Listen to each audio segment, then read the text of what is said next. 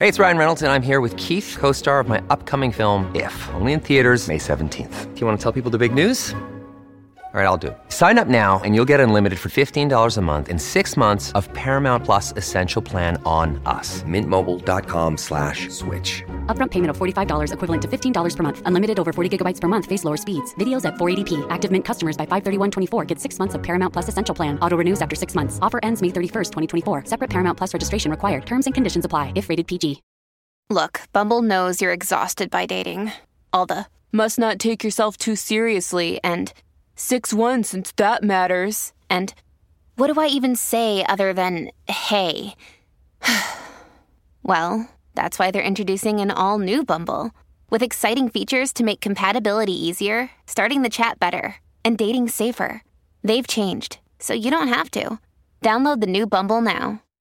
Busy Being Black listeners now have an exclusive discount at my favorite publishing house, Pluto Press, an independent publisher of radical left-wing nonfiction books. Established in 1969, Pluto is one of the oldest radical publishing houses in the UK, but its focus remains making timely interventions in contemporary struggles. You'll find a curated list of my favorite books and your exclusive discount code in the show notes. Thanks to funding from the European Cultural Foundation, I'm embarking on a series of conversations exploring queer Black solidarity across Europe during the COVID-19 crisis. As COVID-19 continues to disproportionately impact Black people and communities of color across the globe, these conversations will focus on how marginalized, othered, and vulnerable communities are coming together in solidarity to share their stories, cultures, and acts of protest and resistance. Thank you to the European Cultural Foundation for investing in our stories.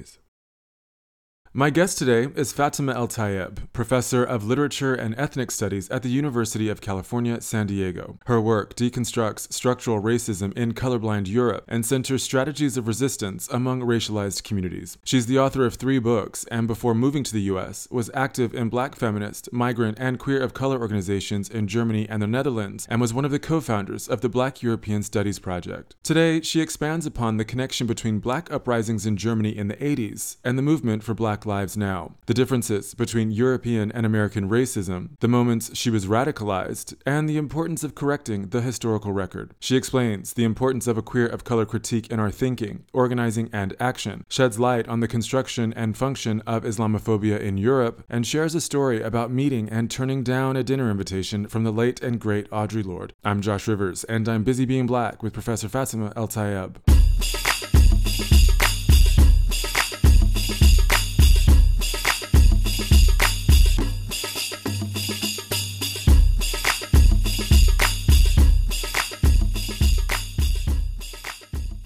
Fatima, thank you so much for making time for me and for Busy Being Black. I am really honored to have you here. Oh, thank you. I'm excited. I've really come to love a question recently. Someone asked me, and it really resonated with me. And so I've been asking all my friends and the people I'm interviewing during lockdown, how's your heart? Oof, wow, that's a big question. I don't know. I mean, I think it's something that I'm focusing on more because there's tension between, in some ways, everybody pretends as if things are normal, and at the same time, everybody knows they aren't. And that creates a kind of tension that I don't think we can rationalize or deal with. So that kind of brings you back to your heart. But that doesn't mean that I have a particular answer. But yeah, I'm trying to make sure that my heart is okay, because if it doesn't, then it really becomes impossible. I guess that's all I can say. And is there anything that you've been turning to over these past few months? I mean, we're obviously having this conversation. COVID is still very much raging. Police violence, George Floyd, Breonna Taylor, and many more. Is there anything that you've been turning to recently that you find has helped or provided some sense of calm or joy? Yeah.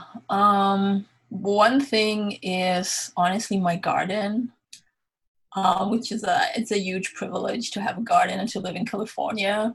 So spending time there, meditating is really important. And on the other hand, also just trying to get out of my own head and try to do something. Like, I mean, San Diego is right at the border. There's a huge immigrant detention center here with a huge COVID outbreak. I think our jail downtown has right now the biggest COVID outbreak in the state. So I mean, there's a lot to do, but I try to find balance between not to get just burned out by how terrible everything is, but also not to just hide in my garden. I think there was a moment at the beginning of lockdown. I was having conversations with friends, queer Black friends, namely, and there was kind of this sense that lockdown and quarantine, for those of us who were privileged enough to be able to be locked down and to be comfortable doing so, was actually going to be like a really welcome break, right? That so many of us have been moving so fast. And I'm just reflecting on how quickly that all went out the window. I know. Yeah. I'm someone who really loves to be alone and who needs to be alone. But yeah, took definitely too much even for me. So I've got a lot I want to talk to you about, but I wonder if we might start a little closer to the beginning of your life. If you cast your mind back to your adolescence, what stands out for you? I guess just a feeling of being really lost. I have to say, I grew up in a really small northern German, very, very white town. And to be Black and queer there was just didn't work. So I guess I was in the process of trying to figure out how to be me.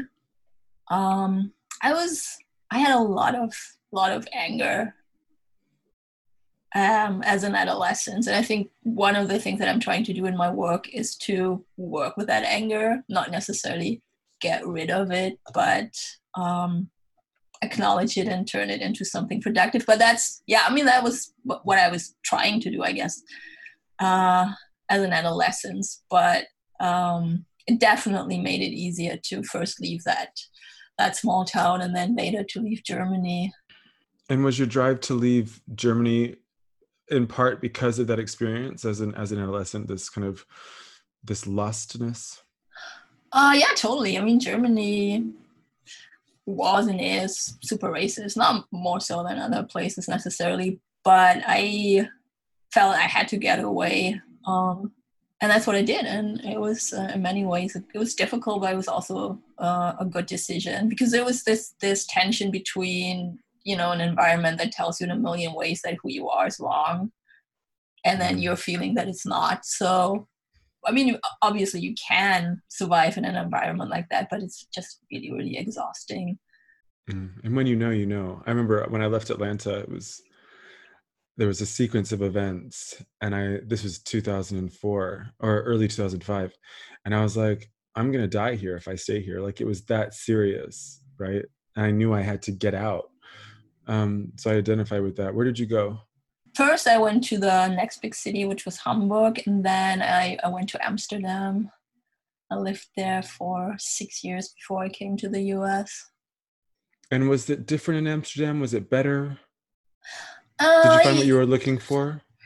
For a while, yeah. It's different. It was really interesting because at least then I went, I think it must have been the mid-90s. It was kind of a meeting point for queer people of color from all across Europe. So that was definitely something exciting to have that scene and also to have that politicized scene. And the Dutch, they are not that different from the Germans in terms of how they think, but they are much more, Germans are just very much in your face, which I miss sometimes, but it can really be super annoying. And the Dutch are sort of, a lot more restrained. But after a while, you find out that what's going on in their heads is pretty similar. So, what do you mean in your face? Well, Germans just tell you what they think about you, because somehow they think you'll benefit from that. And I would hate that. Yeah, I did. I mean, I did, because it's a lot of crap, really. But on the other hand, I don't know. It's also easy in some ways. You know what you're dealing with, right? And that's something I struggle with in the US, because Americans are so polite, and it's confusing for a German. And yeah, now I'm going only. I was in Germany for a few months last year, but before that, for 20 years, I was only going back for a few weeks each year. So it's refreshing to have that straightforwardness. If you know you can leave, if that's all you got, then oh yeah. Someone said on Twitter a few weeks ago, I wish I would have bookmarked the tweet, because you see a tweet and it's incredible, but the sentiment was, no one is radicalized just once, and we're talking politically here, but that actually it's a sequence of radicalizations. Could you pinpoint the first time that your politics either began to be radicalized or began to be queered? I don't know, maybe, well, in some ways when I was pretty young, I think maybe around 8 or whatever, like my big hero was Muhammad Ali. And I'm old enough for him to have still been fighting when I was a child, even though it was towards the end of his career. But it was very much obviously for me, not for him to be a boxer. I'm not really that interested in boxing. It was what he represented as a Black man who was in some ways very in your face in that more charming American way, but he represented something that was completely not present in my environment. So I think in some ways a decision that I made very early was to just have this attitude to a certain extent of, I know you're wrong, and I know nobody agrees with me, but I know that there are people out there. So I was looking for those people, and he might have been the first. But the public library in our town was like literally my life source. So I was looking for anything that I could find on initially Black movements. I think maybe the second stage of radicalization that I had was when I was actually lucky enough that the Black German movement really gained momentum in the mid-'80s, when I was just about the time that I was leaving home. So that was really, really important to me to find that community, but then to also realize that there's a larger community of people of color. I think this move from a kind of more Black nationalist position to a kind of queer of color identification. It was not a moment, it was a process. And can you remember what galvanized that Black movement in the 80s in Germany? Oh yeah, it was in part, what was special about it, and was also something that I'm writing about, is that because Audre Lorde spent a lot of time in Berlin in the mid-'80s teaching classes and being very, very interested and very proactive about meeting Black Germans. I remember I went to one of her talks as a 20-year-old or something with another Black friend. We were the only Black people there. And she, of course, came straight to us. And we were like terrified. I could kick myself so much. She was like, hey, let's go for dinner. We were like, no, we have to go home. How stupid. Anyway, so. Oh no, that hurts. I know. I've got her book right here as well. Yeah. Wow. But that kind of really helped to center Black women in a way that often doesn't happen. So there was also this kind of, I think, pretty typical European thing, definitely typical German, that there's a very limited willingness to talk about race and racism. If so, it's okay if it comes from someone from the US, because that kind of computes. Yes, racism exists in the US, so we can talk to you about it. And I think Audre Lorde created a space to have this conversation about Germany. One of the things, she was invited by this white feminist publisher in Germany to edit a collection of her own work. And she was like, no, here are these Black German women. Why don't you let them tell their story?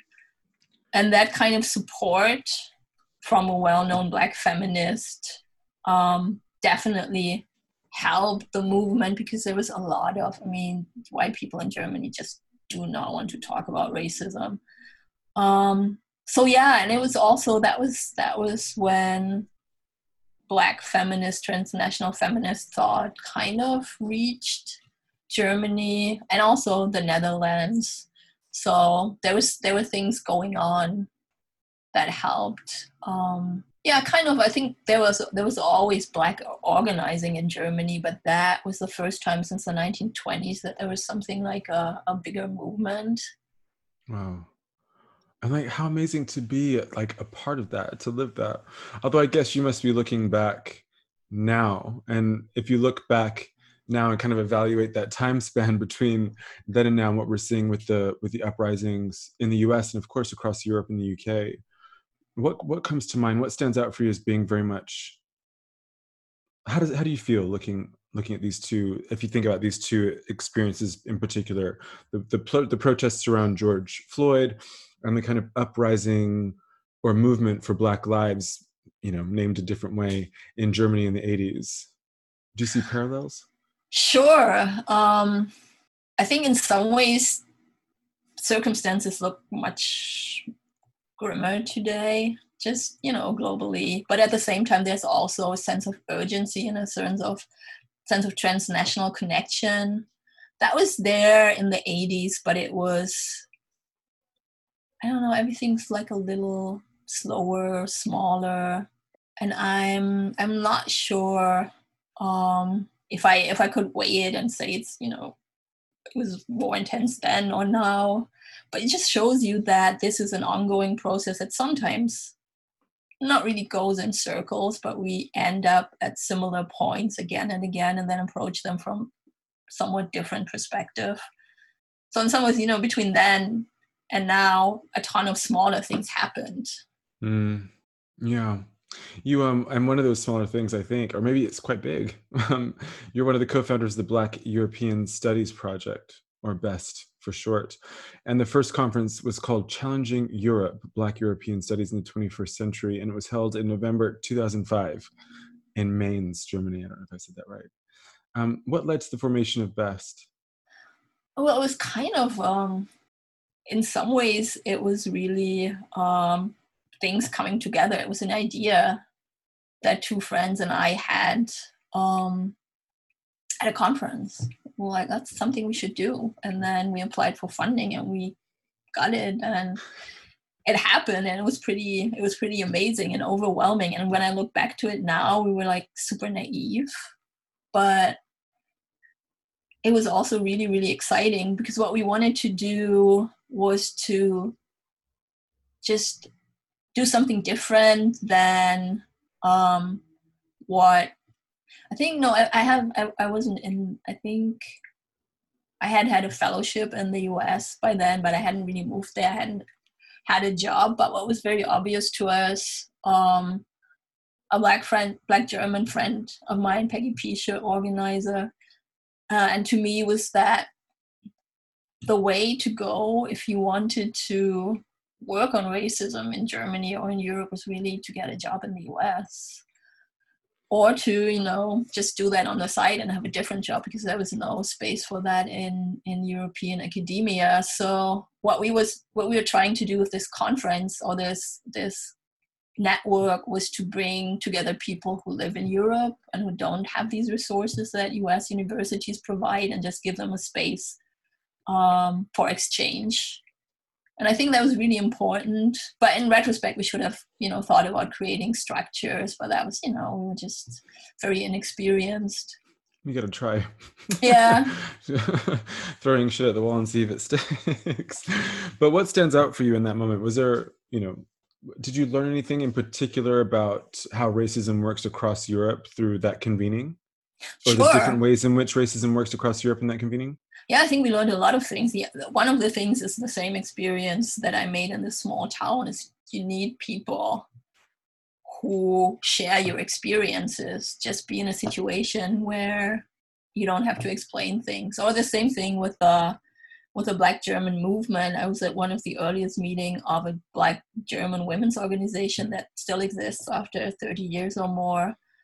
And it was the first time in my life that I was in a room with people who were just like me, where I don't need to explain and you didn't need to explain my experiences. And in some ways that's really important academically as well, because my work as a student and grad student in Germany was so much about defending what I was doing rather than really engaging with people in a way that would be productive. So creating that space at that conference, I think, was really important for all of us.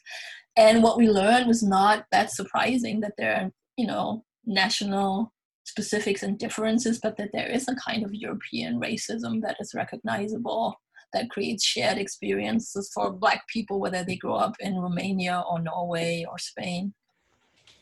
And how would you characterize or describe that European racism, and how is it different from, another brand of racism, American racism? Well, in some ways, it's OG racism, right? Europeans invented it, but for exactly that reason. I love that. Yeah, sorry. I mean, there's this weird thing that racism, as we know it, wouldn't exist without the need to create Europe the way it exists. But at the same time, Europeans convinced others and themselves that also somehow means racism exists everywhere but in Europe, which is an outcome of this form of racism, right? Which we all know normalizes whiteness. So the superficial idea is racism can only exist when there are non-white people, and among white people everything is fine. So the story about Europe is that it's a white continent. And I mean, there are a million counter examples to that, but the story very often is the same. Everywhere in Europe, the presence of people of color is something very recent, something that is understandably disturbing to white Europeans. So you have to give them time to get used to this new thing. And I mean, something that I think is pretty particular European. You have it all across continental Europe, but I don't think in many other places that's the idea of the migrant of the third, fourth, fifth generation. So this idea of racial diversity is something very new, is expressed in this term. Like, people remain migrants, even if they're, their ancestors came, like in the case of Roma and Sinti 500 years ago, right? But there's still, even in the language, this notion that this is something new, this is something, you were not there, you have come here. And if it's not specifically if it's your, ancestors, you're still a newcomer to this white space. And I think that's something that white people can't do anywhere else, right? To say, this is our space, we have always been here. What they can do is go somewhere and then erase everything that's a really good that point. came before. Yeah. Yeah. Wow. Yeah, Europe is the one place they actually have title to. Yeah, I've never thought about that. Yeah. How do you feel about this? And I haven't written this down, so excuse me if it doesn't come out as smoothly as I'd like it to. But in the UK, for example, we have lots of scholars and feminists and people trying to and who have excavated kind of a much longer Black British history, right? To say that Black people have been here since the Romans, and it kind of segues into a conversation about, the non-hierarchical slavery, as it were, right? Anyone who was slaved in the Romans were because they lost the war or something.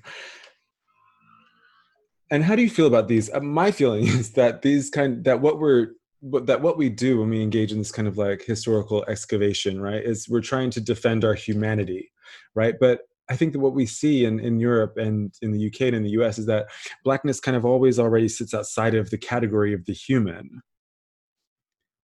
I don't know, it's not a question, it's just throwing that at you. Yeah, I mean, I agree, because, well,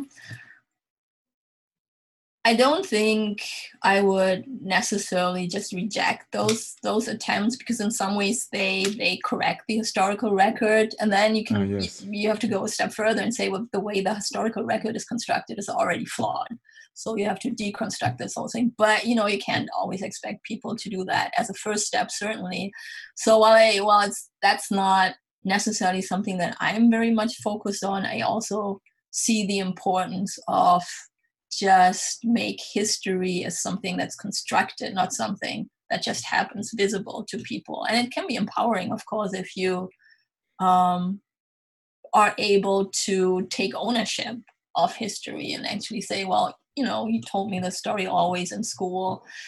I guess for me, I have to admit that it was maybe one of my moments of radicalization, growing up with this very normalized confirmation that my presence was something completely unusual, completely new. And then to realize, oh no, actually not. People like me have been around for hundreds of years, so what's up with this story? So that was important. I don't think it's a solution. I don't think if you can just tell white people, hey, look, there's been a Black community in Kassel 200 years ago, that then they will say, oh, okay, welcome. No, of course not. But still something that needs to happen. And it's a question of who that work is for, and therefore who it empowers, right? That's a good point, right? That it's like, my discovery of Bayard Rustin is the queer Black man who organized the March on Washington. I have his name tattooed on my leg, right? It was an electrifying moment that someone who was at this very specific intersection that I wanted to occupy had existed before, and existed on such a grandiose scale.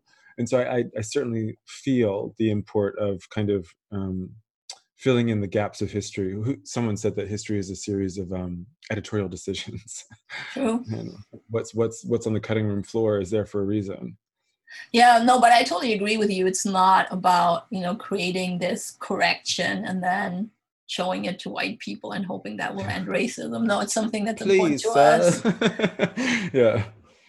You say that your work is concerned with the possibilities of transformative coalitions and intersections between racialized communities from a queer of color critique perspective. What does a queer of color critique help us see, and what does it make possible?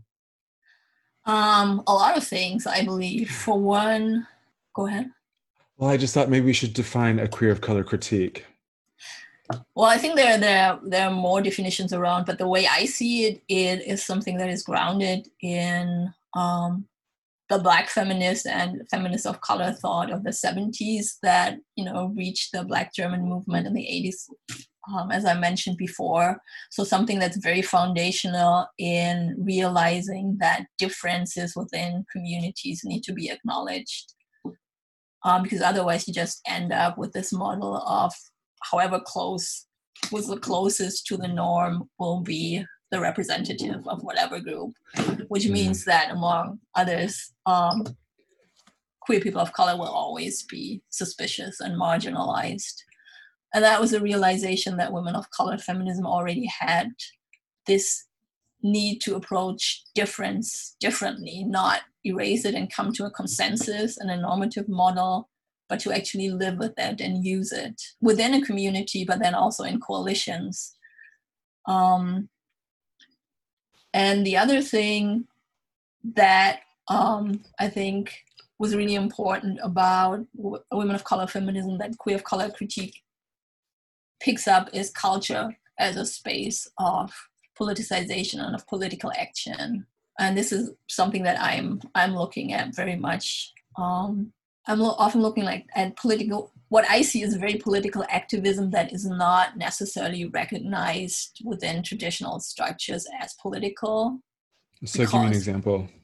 Street art, performance. Right. Seeing partying as political and as important as going to rallies. It's a kind of, in a very basic thing, it's this challenge to the personal political divide. I love that. I do. And the reason I'm having a bit of an aha moment, because I've been reading recently about biopolitics and the work of Tim Dean and other, Paul Preciado and Pharma Pornographic Society and whatnot, and how that these, and I watched a presentation the other day about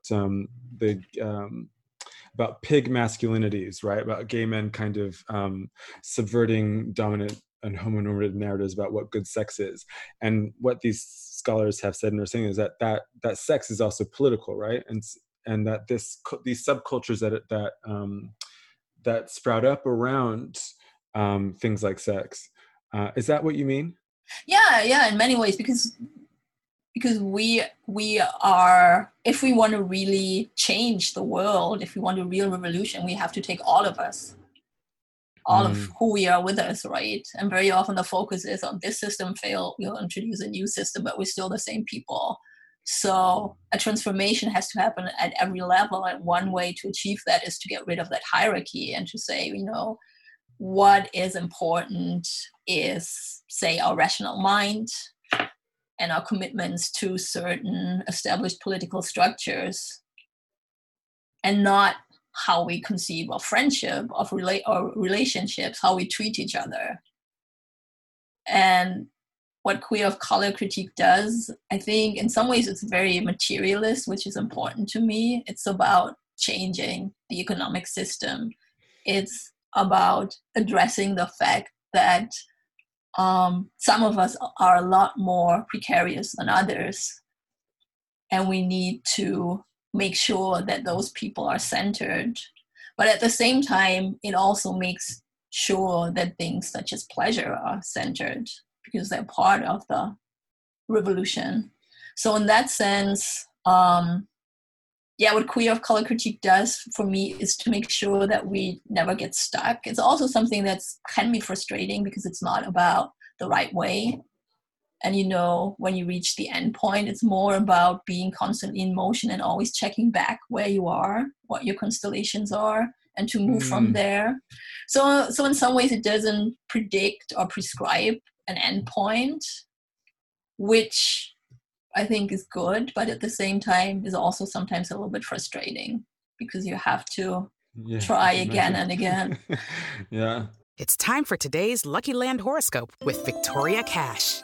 Life's gotten mundane, so shake up the daily routine and be adventurous with a trip to Lucky Land. You know what they say, your chance to win starts with a spin.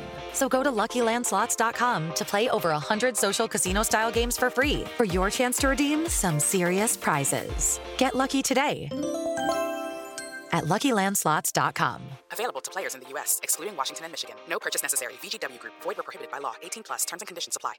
But to me, it's ultimately more hopeful because it also allows you to see connections between small things that then might create all these small things that happened between the 1980s and the moment now and the Black movement, say, that led to this point. Yeah, you wrote your book, European Others, examines the position of racialized communities in the European Union and argues that the tension between a growing non-white, non-Christian population and essentialist definitions of Europeanness produces new forms of identity and activism. Can you speak more on how identity and activism is transformed by that tension?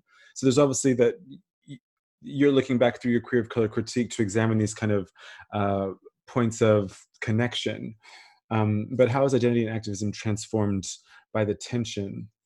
Well, I think in some ways, what the European model pushes people to do is racialize people, is to identify with the migrant description. So what you had in the 70s was a lot of ethnic organizing under the migrant label, which was often accurate for people who had migrated and which was powerful, but at the same time it became less and less useful for a new generation of people who hadn't actually migrated and who shared certain conditions in the present, whether their ancestors came or their parents, their grandparents came from Turkey or Algeria or Romania. So that required a new way of organizing, but at the same time there was also no space for that because the idea of like somebody who's Turkish German is just not part of what was deemed possible. So this was something that was all in the making, and what I'm interested in are those groups who work with attention, who are not eager to create a legible, stable identity for themselves to present it to the majority, but who were actually like, yeah, this is something that's unclear.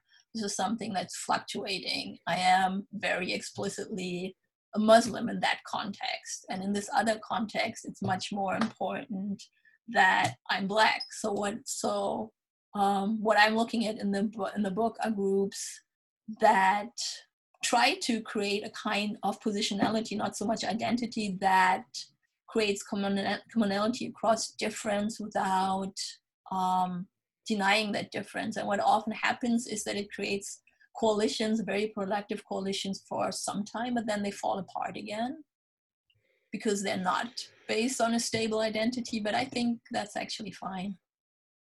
Right, like and they're not based on a shared culture, as it were, right? If you're bringing all these disparate communities together or people together, or because culture is a unifying tool, right? Or it can be. Sure, but it's also something that's always in the making and always changing, right? It's not something that's static. Like if you're a migrant, for example, you bring a lived culture with you into a new space and you share that culture with your kids, but for your kids, that culture is something different because they approach it from a different position, but also because they own it in a different way and do something different. And it could be like one of the organizations I was part of and was writing about was a queer of color organization in Amsterdam called Strange Fruit that had members from North Africa, from the Caribbean, from Africa, from Eastern Europe. And what they did was to bring in different cultural traditions. For example, the Surinamese Winti tradition. So some of the members of the group grew up with that culture, but they shared it in this queer of color context and used it for something different and connected it with other cultural traditions to produce something different. So there's this kind of culture, I think, that we all share, even if we're not all part of it all the time. Yeah, and I'm thinking that actually now that my statement about culture is kind of in line with the the kind of dominant assimilationist right rhetoric. Like if we all have this monoculture that we can all buy into, then we can organize better. But you're actually pushing against that. I see that now. You've written about how queer Muslims are further othered and excluded within a queer Europe. And one, I'm interested in your focus here on queer Muslims. Like, what do you think that an examination here uncovers? But can you also speak on the particular hurdles that our queer Muslim siblings face? What I can speak about, or what I'm interested in, I think, is the construction or the construction of an impossibility of a queer Muslim identity, not so much what the hurdles are that individual queer Muslims are facing, because I think that really depends very much. And one of the important issues, of course, is that Islam is not nearly as monolithic as it's represented. So experience can differ widely, but one, I think, consensus among not only conservative Europeans, but also very much the left, and in particular feminists, near consensus is that queer Muslims face a particular difficult situation because they come out of a particularly homophobic, sexist, restrictive, cultural or religious background. It's not necessarily even always about religion. It can also transfer to the idea that cultures that are majority Muslim share all those qualities. And of course, this binary also demands that queer Muslims internalize that narrative if they want to be heard, or Muslim feminists. It's very, I think in feminist circles, it's even more explicit, this kind of escape narrative that tells the story of awakening very often by coming into contact, either by moving to Europe or by coming into contact with European thought. And then, you know, the Muslim woman realizes that she can be free. But freedom means she has to leave her religion for sure, but probably also her community. And that's, it's a stupid narrative, but it's incredibly powerful. So what I'm interested in is why is it so powerful, and what space is left for queer or feminist Muslims within that, to not fall into the trap of either, you know, internalizing that, or the other pressure, of course, that you always have in oppressed communities is, you know, stick together, don't wash your dirty laundry in public. So don't talk about homophobia within Muslim communities because it just feeds stereotypes. So how can you how can you deal with that tension productively? And have you uncovered why that narrative is so powerful? What purpose it serves, that narrative? Well, the purpose it generally serves for Europeans is to justify their racism. Because if the majority of labor migrants wouldn't be Muslim, I don't think it would be such an important topic in Europe. In the US, it's a different context, but in Europe, it's much closer, more closely tied to economics and class. And of course, there's a much longer tradition. Islam and Christianity were always present in that space that is not as neatly separated as it's presented, right? The Mediterranean was a cultural zone of exchange. Right now, it's presented as a complete division, right? Right. North of the Mediterranean, freedom and civilization. South of it, despotism, oppression, fanaticism, poverty, which is something that, of course, wasn't to a large extent produced by Europeans. But I think that Muslims are also a very convenient site of projection for all the transformations that Europe is going through since the end of the Cold War, which means in many ways a real violent move to neoliberalism. And that is often justified through a discourse of a threat to Europe that is represented by Muslims. So in many ways, the actual disappearance of solidarity within a society towards the poor, towards the elderly, all kinds of people that might need solidarity and support within a society is kind of hidden between this narrative, but we stick together. And those people are the ones that bring in all the problems. Yeah, I mean, why is it so successful? Why is racism successful? It's in some ways an easy answer. But I don't think it's anything about Muslims that produces that. It's a position that they fill right now and that other groups have filled before and will unfortunately probably fill in the future. You said that you wrote, quote, homonormative queers are offered protection through an Islamophobic consensus that frames the policing of poor, racialized communities as a protection of human rights. And of course, Islamophobia then becomes one of the access points, as it were, for homonormativity, right? This kind of rejection of the other, or this fear of the other. And I guess I saw a lot of parallels to Blackness there as well, right? The policing of who is allowed to be queer, what that queerness might look like, and if Blacks are allowed in the queer community, then this is their serviceability, which is largely around desire. I'm thinking of Black men largely here, but yeah. I love. I mean, that's very much the dynamic. For example, in the Netherlands with Muslim men as well. There's, of course, that's also the attraction and the sense of the forbidden. Yeah. I'm sorry, I'm laughing just because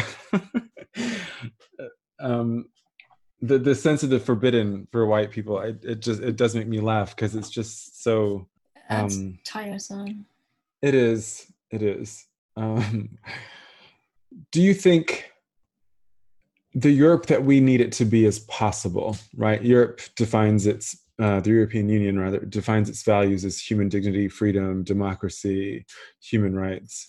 And so often we see that it doesn't live up to those values unless people are white. Do you think it's possible, the Europe that we need it to be? Do you think it's possible? No, I don't think so. I think we have to get rid of the idea of Europe to achieve that, because it becomes more and more obvious that this relative freedom and stability and wealth has always been bought at the cost of others. And I mean, what's happening right now, it's just, it's so obvious that it's something that's escalating and not diminishing through some notion of progress. So what Europe is doing, has been doing for decades, is, to put it friendly, accepting the death of tens of thousands of people at its borders each year. You could also frame it as a more proactive move on the side of the Europeans. And there's no alternative that has been suggested to that within the European Union. So it's very clear, if Europe wants to follow this ideal in the future, it has to shut itself off more and more violently. And that's what it always did, right? It was like that through colonialism. There would be no wealthy European Union without colonialism. So this is something that was always, it is a kind of progress. It is a kind of freedom. It is a kind of stability, but not because it's the more advanced, better model, but because it had this huge surplus population elsewhere that could be exploited to achieve that. That's just how it is. And yeah, that's why to achieve that on a broader scale, not only for white Europeans, I think Europe has to go. In thinking about solidarity, what does solidarity mean to you? How is it expressed, practiced, demonstrated? Yeah, well, that's a difficult question, because I'm, of course, in a very privileged position. So what I'm struggling with is to acknowledge that, and also acknowledge that that's something that I have gotten used to. I was like, getting my first job at a university in the US was kind of really hard for me, because I was suddenly on the other side. But I chose to remain on that side because it brings a lot of advantages for my work, I think, for what I can do, but also just for me. So I think solidarity, at least if you're in a privileged position like I am, means to kind of find a balance between using the resources, trying to use the resources that you have as much as possible to bring about change, which also sometimes can just mean give the resources to other people. But it also, I think, means a different vision for something that might not come about ever or very soon, but if it should, it would mean to have to go through changes that will not only be pleasant. So I think solidarity in some ways, I don't know. I think queer color critique is something that helps me with that, because it just prevents me from being like, oh my God, I'm such a sellout and just blah, blah, blah. Or thinking, oh my God, it's so important that I'm in this institution because I'm so radical, blah, blah, blah. And both are sometimes true, but to get out of that and to connect to what I think is really important, to have connections that, for me, as someone who is the daughter of migrants, but also who migrated herself, are somewhat naturally transnational, but also very local. Like working here around immigrant detention at the US-Mexico border has such obvious connections to what's going on in Europe. So to kind of, yeah, I don't know. And it's also about what you're good at. And I think I'm fairly good at analyzing certain things and writing that down. So it's also kind of finding a spot where you feel like you can be useful. Within the ecosystem of change. Yeah. And not take yourself too seriously, but also not, let yourself off the hook too easily. What's exciting you right now? I don't know, man. Not that much. Maybe the hope that after November it'll be a little better. But here, in California, we're pretty much still in lockdown. So a lot of the organizing I do is actually through Zoom. So honestly, just sometimes get together in a park and actually, make banners together in person is exciting, because that has become a really rare experience, and also just remembering why it's so important too. Because I'm not a social media person. I'm always like, it's important to meet in a room actually sometimes. And I feel confirmed right now because we don't have that, and to just feel the energy and what difference it makes to be together with all, again, with our whole selves, our bodies, is something that I think is exciting. But overall, I have to say, I find it's pretty grim right now. Yeah. I remember I was most excited when lockdown. One of the things I craved and missed the most was an espresso martini with my friends. So when lockdown lifted, that was the first thing I did. I am a prototypical gay. It's like, I just want to be at Soho House. So yeah, anyway. To close, I ask all of my guests the same question. What do you hope for? Oh, I'm not super hopeful at the moment, but I do think that I'm basically a very hopeful person. So I do hope for a better future, and I do hope, I feel like there's a lot of amazing things happening right now just on the local level. The mutual aid groups that immediately popped up when the lockdown started, the organizing, the fact that so many very young people are out on the streets. So I do believe that there's always going to be pushback, no matter how terrible conditions are. So out of that comes the hope that things will change for the better, and that more and more people maybe realize that capitalism really sucks. It's not working. And maybe we should try something else. That's... I don't mean to force hope on you either. Ta-Nehisi Coates says in an interview, he said that people are always asking him about hope. And why should Black people be hopeful about anything? So, well, the fact that, I like it. It's refreshing that you're a little nihilistic at the minute. I don't know. I feel like the fact that we're still there means that, Black people are experts at hope. Because, it's easy to have hope when everything goes your way. But if it doesn't, and you still persist, I think that's enough. So you don't really have to be very explicit about your hope necessary. I don't think that I could even get out of bed in the morning if I wouldn't be hopeful. Well, your work makes me hopeful, and I'm really grateful for your time today. Well, likewise, your work makes me hopeful too. Professor Fatima El-Tayeb is Professor of Literature and Ethnic Studies at the University of California, San Diego. Her work deconstructs structural racism in colorblind Europe and centers strategies of resistance among racialized communities. Thank you to our newest funding partner, MyGWork, the LGBT business community. MyGWork is a global recruitment and networking hub for LGBT professionals, graduates, allies, and organizations to promote diversity and inclusion in the workplace and beyond. And as the landscape of work changes beneath our feet, MyGWork's focus on ensuring LGBT voices and experiences are heard is as important as ever. Find out more at mygwork.com. Busy Being Black is the podcast exploring how we live in the fullness of our queer Black lives. Thank you to our partners, UK Black Pride, Blackout UK, The 10th, and Schools Out. And thank you to you, the listeners. Remember this, your support doesn't cost any money. Retweets, ratings, shares, and reviews all help, so please keep the support coming. Finally, thank you to Anthony Giles, a queer Black, Grammy-nominated producer based in New York City, for these bomb-ass Busy Being Black beats. Ashe.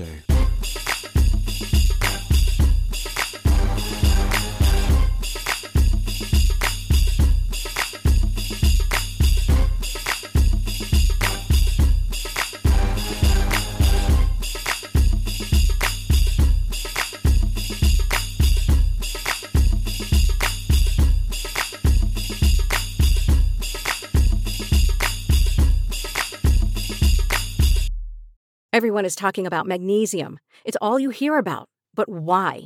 What do we know about magnesium? Well, magnesium is the number one mineral that 75% of Americans are deficient in. If you are a woman over 35, magnesium will help you rediscover balance, energy, and vitality. Magnesium supports more than 300 enzymatic reactions in your body, including those involved in hormonal balance. From functional medicine doctors to mental well-being and female hormone experts, we all know that magnesium is the one mineral to improve all aspects of well-being and health. But which one? Magnesium Breakthrough from Bioptimizers, the trusted choice recommended by leading experts with 7 best-absorbed forms of magnesium to ensure your body receives the support it needs for overall well-being. Go to bioptimizers.com/balance today and use code BALANCE10 for 10% off. Support your journey to wellness at bioptimizers.com/balance. Magnesium Breakthrough from Bioptimizers, your foundation to optimal health and vitality. It is Ryan here, and I have a question for you. What do you do when you win? Like, are you a fist pumper, a woo-hooer, a hand clapper, a high-fiver? I kind of like the high-five, but if you want to hone in on those winning moves, check out Chumba Casino. At ChumbaCasino.com, choose from hundreds of social casino-style games for your chance to redeem serious cash prizes. There are new game releases weekly, plus free daily bonuses, so don't wait. Start having the most fun ever at ChumbaCasino.com. No purchase necessary. VGW Group. Void where prohibited by law. See terms and conditions. 18+.